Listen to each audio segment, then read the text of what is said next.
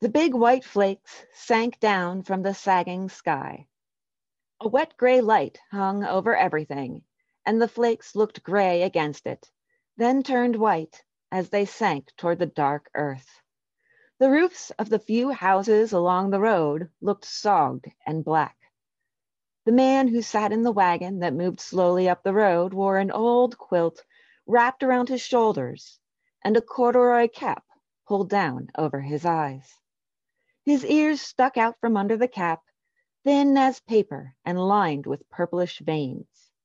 Before him, vanishing, the flakes touched the backs of the mules, which steamed and were black like wet iron.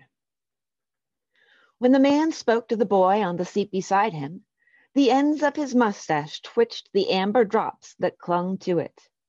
"You can get off at the store," he said. The boy nodded his head, which looked tight and small under the rusty felt man's hat he wore. The hoofs of the mules cracked the skim ice in the ruts, and pale yellow mud oozed up around the fetlocks. The wagon wheels turned laboriously, crackling the ice with a sound like paper.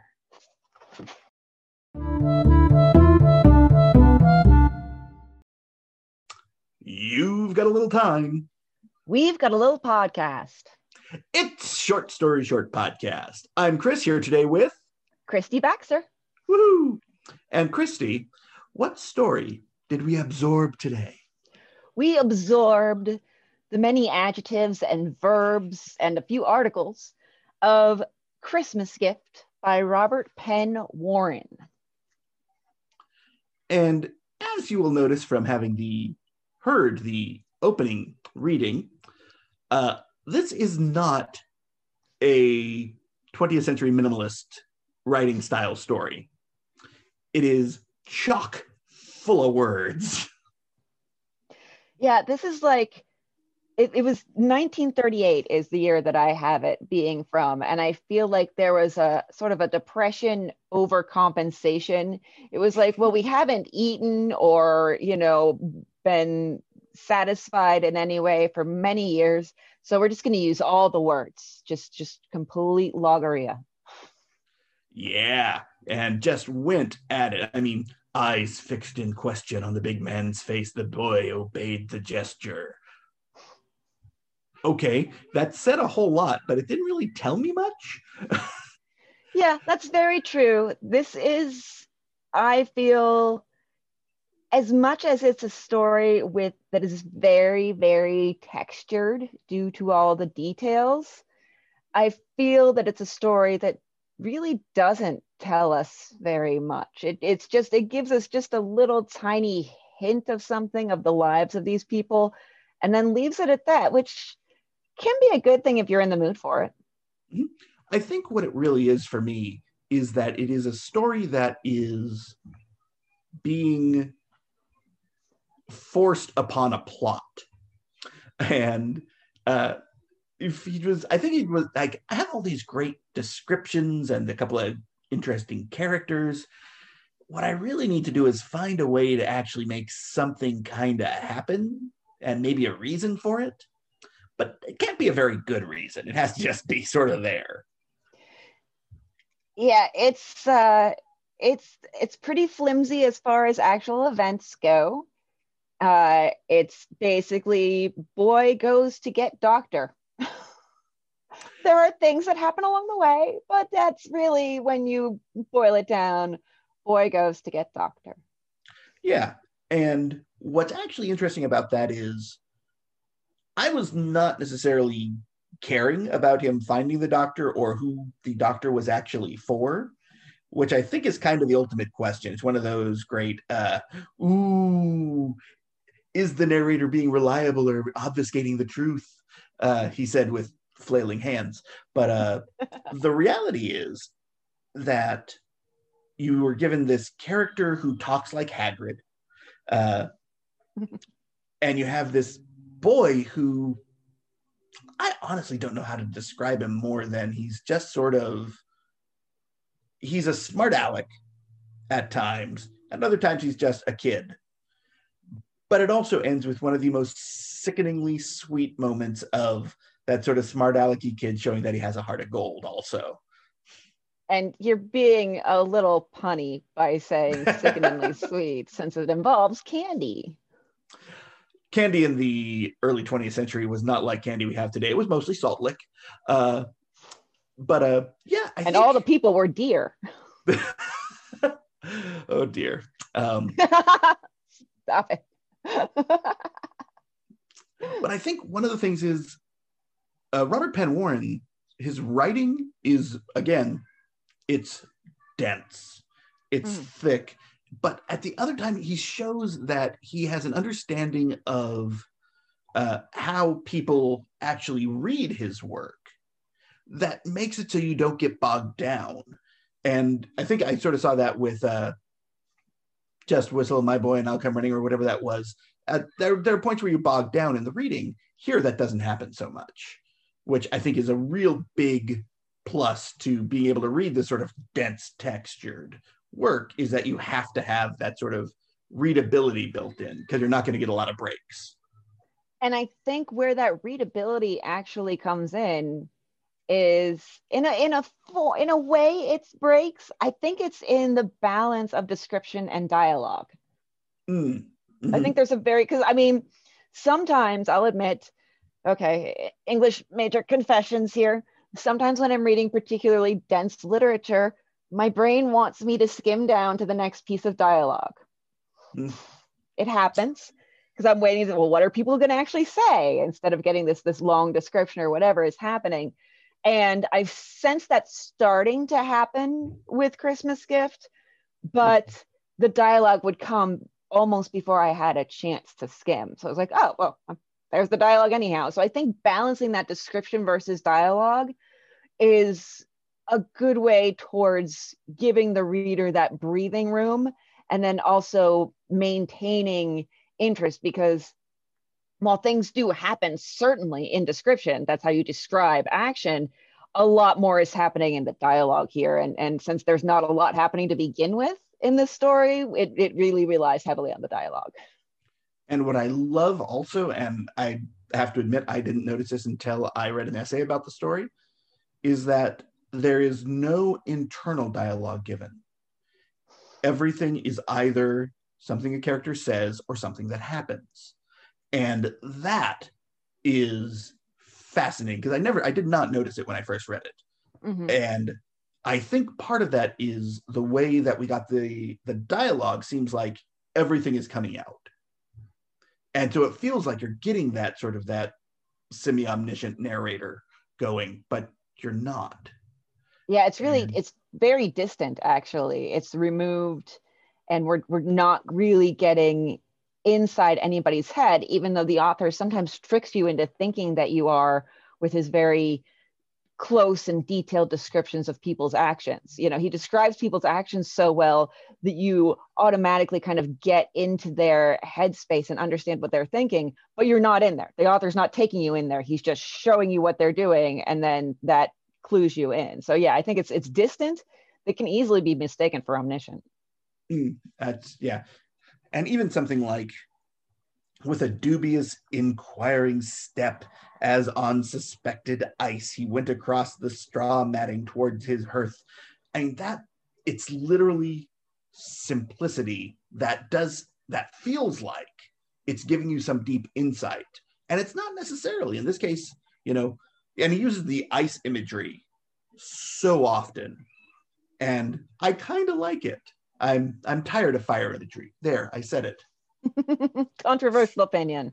Controversial opinion. Suck it, Shakespeare. But yeah, I think really that's one of the things that really gets me, is when an author can make the little details seem like much bigger deal. And here, how he does that is by taking away the inner thoughts of everyone involved and just giving you not just a surface, but a deep surface. Yeah, I agree. You even have that with the characters that we don't see for very long at all. The characters that are in the general store when the boy first arrives there we see them for maybe, I don't know, half a page, maybe 3/4 of a page, and then we're off and running to the doctor's house. And you definitely, you feel tension between them. You get a feeling for their inner lives that you really honestly shouldn't get from such a brief visit that is by and large description. Yeah, and I think his ability to get a character across is very strong. And I think that there is a sense that our main characters aren't necessarily the most interesting characters at least, aren't necessarily the ones who we're dealing with. It's the ones who he's going to get the doctor for. Absolutely, yeah. The story, this story started about 20 minutes too early and stopped about 1 minute too early. Like all the story that everything that it should have been leading up to, we don't really see it all. It feels like there's some drama and tension in the boy's home with his mother's daughter coming, who's only, not his father's child, and it feels like there's a lot coming there. And then the little boy splits his candy with the doctor, and that's it. And scene. Yes. Yeah. I think this story speaks of a very particular time in American literature. And it is that transition from the sort of the 19th century style of writing, very layered, very, very much dealing with textualism, to the more modernist, minimalist, expressionist forms that we were getting from, and you already were starting to see it happen with, of course, Hemingway, and to a lesser degree, F. Scott Fitzgerald. But you're definitely getting that sort of transition. He's sort of the brackish water between the sea and the marsh of 20th century literature. Yeah, he's like the gray area. Yeah, full of grays from spaceships beyond the stars. And many other colors, reds and yellows and some more reds and some whites and some blacks and just all kinds of color everywhere and all the adjectives. But I do have to say, for all that we poke, the verb usage in this is very good. The active verbs, that I think that's another thing that really helps pull you along in the description, is it's not passive, it's active, it's strong, it's vibrant. I can just pick a paragraph and well,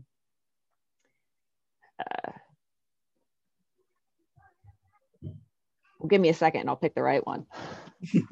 I want to make my point strongly. I love the fact that you said, I'll pick a paragraph at random, and then you say you're going to pick the right one. Here we go. The tight skin of the boy's face puckered grayly towards the lips, and his Adam's apple twitched up his throat. So like even that one sentence, all it is just him, the boy kind of puckering his face, maybe pinching his face a little bit or scrunching it up as he tries to, like gather the words or something. Mm-hmm. And then, his Adam's apple bobbing a little bit as he's trying to, summon up the strength to talk. But you've got the puckered and the twitch that are so much stronger than that, that really help to set a mood, I think, as well. So as much as we tease about the adjectives, but the verbs here are really doing a lot of hard work and are well chosen, I feel, which is hard for writers to do sometimes. It's very easy to rely on am, is, are, was, were, be, big, been, had, has, had. Yes. I'm sorry, I taught grammar for a while, so that stuck in my head. The to be verbs are cemented there forever. It'll be my last words. I actually, I like to write in the passive voice, just because I own stock in verb to be plants. And I think that it's really going to be a really solid investment down the line. Yes, well then, this is going to come up, I think, the week before Christmas. Nice. So I hope. I could be wrong. Dates and time don't mean anything anymore. Yeah, they're just meaningless numbers on a page. It's all, they all get fuzzed up and it's just all blurry. It's like when you take your glasses off, but that's the entire sense of time. It's not just, you know, when I take my glasses off. All of time is I've taken my glasses off and I'm staring at just a fuzzy blur. I'm almost legally blind, by the way. So people who can see don't understand this at all. And that's fine. Let me have something. Oh, okay. Y'all can see. Yeah, I can. I have to wear glasses when I drive, or else I'll die. It's actually not anything to do with my vision. It's actually a witch's curse from when I was born. So, any last thoughts on Christmas Gift by Robert Penn Warren? One last thought, and I like in the characterization how it's just with two words. With two words, Warren manages to give you sort of a sense of this boy's upbringing and where he's from and the environment. And it's much obliged. He doesn't say thank you. He doesn't say thanks. He's always much obliged. And it's that old fashioned country feeling. And it also shows you that no matter what the people in the general store are saying about his family, you know, he's been raised right. He's saying thank you. He's a polite kid. He's just quiet. Exactly. And I think that, you know, that one little phrase carries a lot of weight. And I think it may mean that Robert Penn Warren was actually a good writer. I think it might, yes. Yeah. The fact that he was, you know, the first poet laureate of the United States shouldn't really matter, though. I did not know that. Yes. I learn new things all the time. And he won 3 Pulitzer Prizes, 2 for poetry, 1 for the book, All the King's Men. Wow. Okay. I'm completely clueless. Well, if any of those things aren't true, I'll fix the Wikipedia page. Absolutely. Yes. Okay. Well, great. Excellent. Hey, Christy, you know, I was thinking I should read another story for next week. What were you thinking? You should read another story, and you should read In the Rain by Stephen Bartlemy. Excellent. Woohoo. All right. Well, that said, this has been Short Story. Short podcast. Bing. Bing. Okay. Excellent. Let me make sure. Okay, great. Now we'll do the recording for this one. Stop doing that, please. I